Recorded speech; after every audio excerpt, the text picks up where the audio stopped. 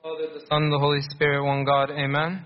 Today is the fourth Sunday of the blessed month of Thawut, and today the Gospel is about the sinful woman from Luke chapter 7. And in the Coptic Church, we love the story of this sinful woman, and we pray this Gospel every day in the second watch of the midnight hour.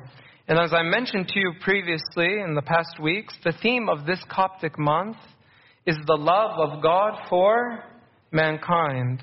And last week we saw God's immense love and acceptance and forgiveness of sinners. And we saw that in the story of Zacchaeus, how the Lord said he is also a son of Abraham. And today we see the Lord's love for this sinful woman. And indeed, this woman, she was very sinful. The sins of this woman were all relating to sexual immorality. And it's important to note that her sins were considered great. She committed great sins. And everyone knew it. She knew it. The Pharisee knew it. The Lord Jesus Christ knew it. And the Lord said, "Therefore I say to you, her sins, which are many." She has a lot. Many sins. They are forgiven. In the gospel of today, the faith of this harlot woman saved her. She was forgiven. She was justified. But unfortunately, we cannot say the same thing for Simon the Pharisee. He was not saved. He was not forgiven. He was not justified. And that's why today I want to compare the actions of Simon the Pharisee with this sinful woman. The gospel begins today with an invitation. It's written that the Pharisee asked him to eat with him. And he went to the Pharisee's house and sat down to eat. And what's interesting is that I wouldn't consider Simon, a man of faith. He was not a man of faith. He wasn't one of the disciples. Actually, he had a lot of skepticism, a lot of doubt. And even his doubts became so apparent when this sinful woman started to come. He said, "This man, is he a prophet? If he was a prophet, he would know what kind of woman is touching him." And oftentimes I feel that maybe we are like Simon. How so? Is that we invite the Lord to our heart, but at the same time our heart is filled with doubt. And our mind is filled with uncertainty of who the Lord is and what He can do for us.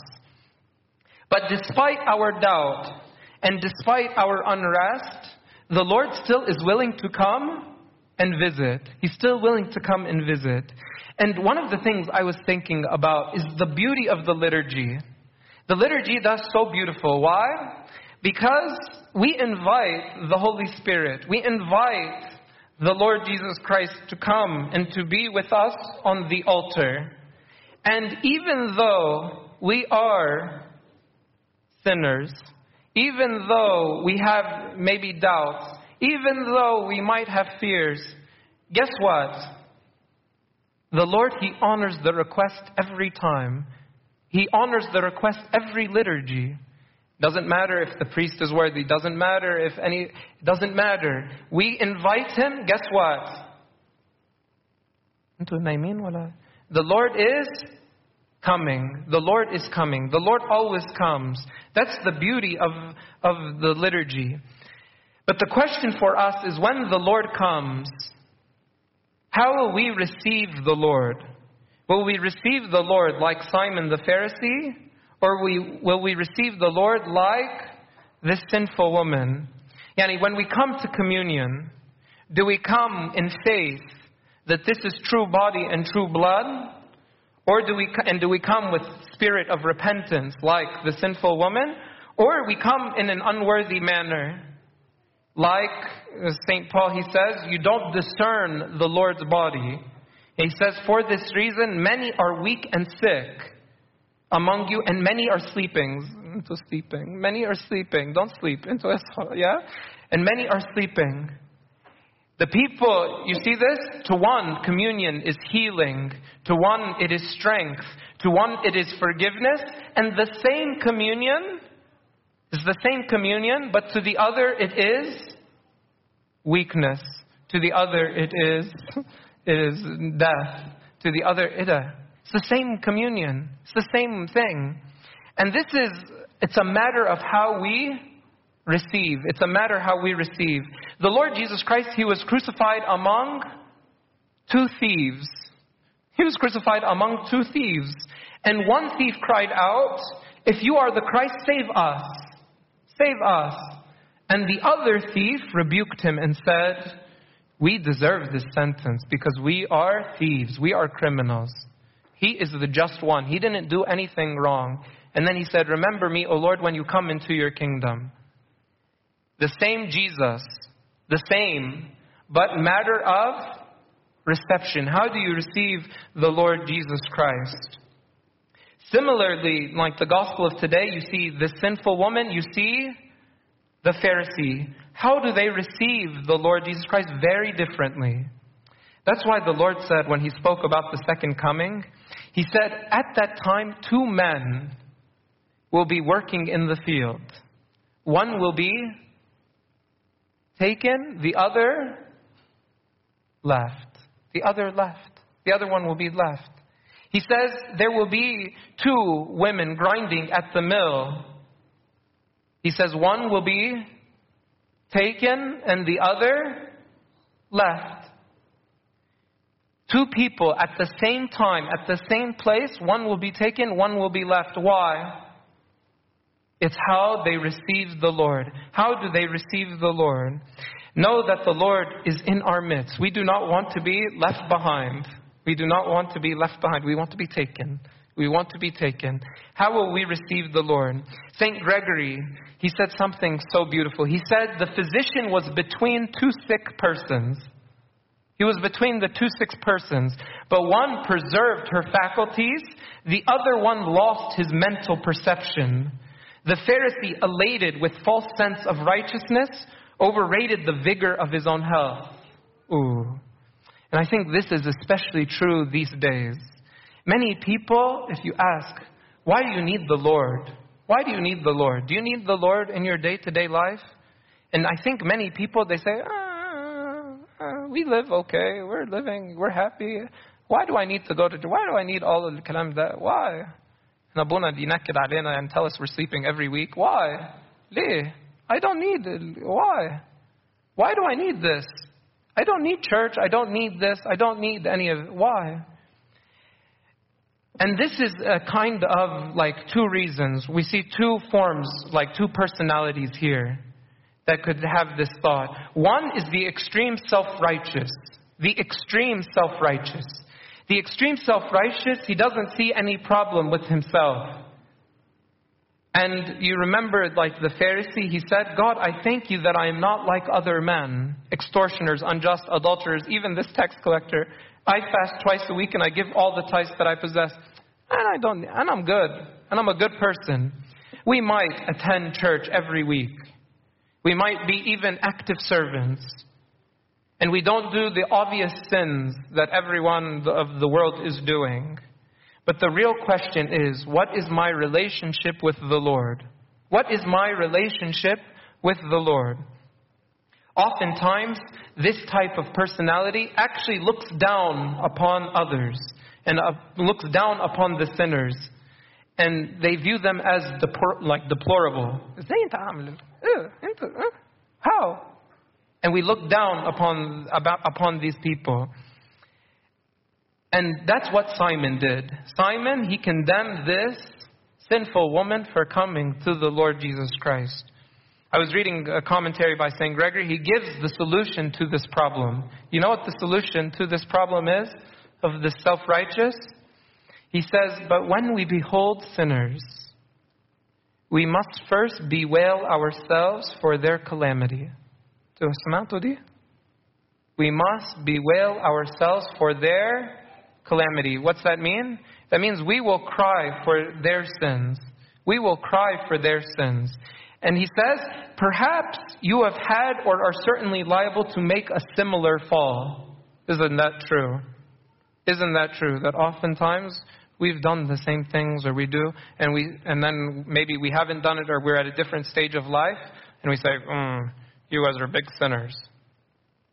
This is not what St. Gregory is teaching us.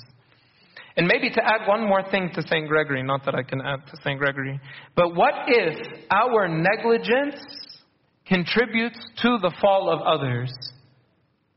And many people, when they say, why you leave the church, they said, there was something that drove me away. So our negligence maybe can drive people away. So maybe this is, we need to be careful about this. That's why St. Gregory says, let not one be self-confident. Let not one be self-confident. For often the harlot shall go before him. Often the harlot shall go before him. This is the first personality. The first personality doesn't see their sins, or they view their sins as small and insignificant, so it's not a big deal. The second personality is the type that doesn't consider their big sins a big deal at all. It's not a big deal. The other one is self-righteous. The other one is completely, apathetic. Completely apathetic. And we live in a society that really doesn't care about righteousness, to be honest. We don't care about righteousness. We live in a society which idolizes sexual immorality. We idolize this. These are the idols. And society is rampant with pornography, and it normalizes relation before marriage. And all of this is considered normal. Considered normal. It's no big deal. Everyone's doing it. And as normal as it may be in the eyes of society, it doesn't change the fact that it is not normal in the eyes of God. Not at all. And this sinful woman is a great example for us today. Because she felt the burden of her sins. She knew the lifestyle she was living as a prostitute and in sexual immorality was wrong. She knew it was wrong. She knew it was against the will of God. She knew she was not living right. And she came to the Lord for a new life, for a fresh start, a clean slate. Simon and the others like him, they didn't want a new life. They're very content with the status quo. Very content with the status quo. Good person. And this is, and I think one of the dangers that I think we have in this church, is that we stay status quo. There's no passion. There's no fire for God. There's no azin. And this is against the Orthodox concept. The Orthodox concept is about vigil, about matani, about excessive prayer, more prayer. We need this. And everybody these days, it's too much. It's too much. No. This is against, even the gospel, that we read a few weeks ago. It said, you shall love the Lord your God with all your heart, all your soul, all your strength, all your mind, all. 100%. 100%. The sinful woman, she gave all. Simon invited the Lord. I gave you some supper. Just try it. And I give you a lot. And I'm happy the way I am. How about we give all? Do you guys want to give all? Be like the sinful woman and give all. Simon, he didn't give to the Lord. And actually, the Lord told Simon 3 things he did wrong. Actually, he said, Simon, here are 3 things you didn't give. What did he say? You didn't give? What? You didn't give? You didn't wash my feet. You didn't give me a kiss. You didn't. You didn't give me a kiss. You didn't anoint my head. You didn't do any of these things. You didn't. And to be honest, and I found this part very troubling to myself. Very troubling to myself. Because it's scary how the Lord, He kept record against Simon. He said, Ala fikra, I remember. You didn't do this, and this, and this. And I was thinking to myself, Ya Rabbi, how many times the Lord, I had an opportunity to serve, and I don't do it. How many times I had an opportunity to serve, I don't do it.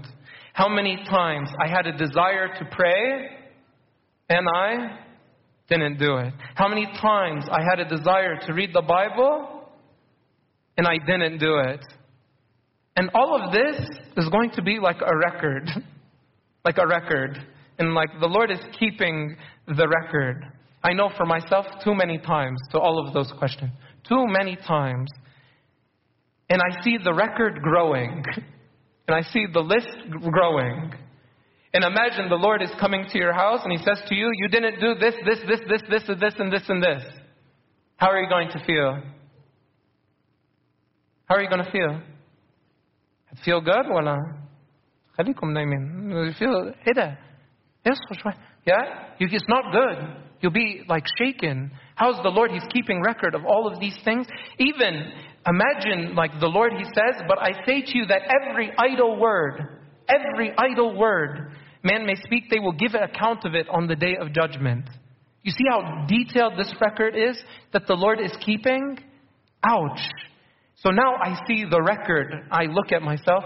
I see my record is getting way too long. I see it's gotten way too long. Now what do I do? What do I do? We need to do what the sinful woman did. What did she do? She came to the Lord repenting. She came to the Lord crying.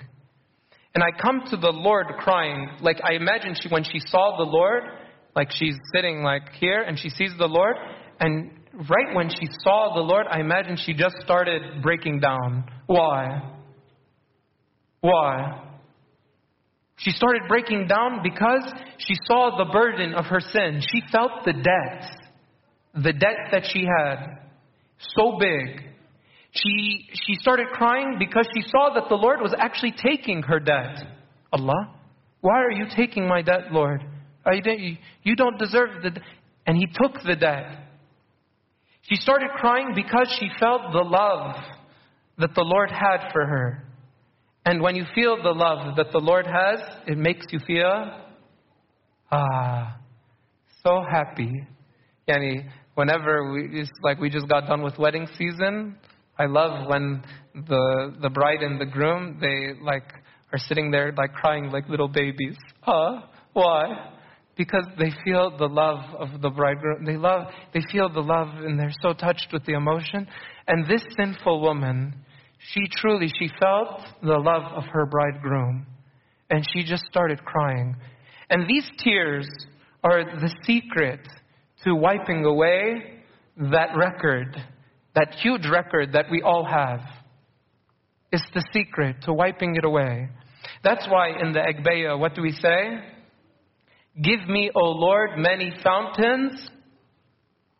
Give me, O Lord, many fountains of tears, as you gave in the past the sinful woman.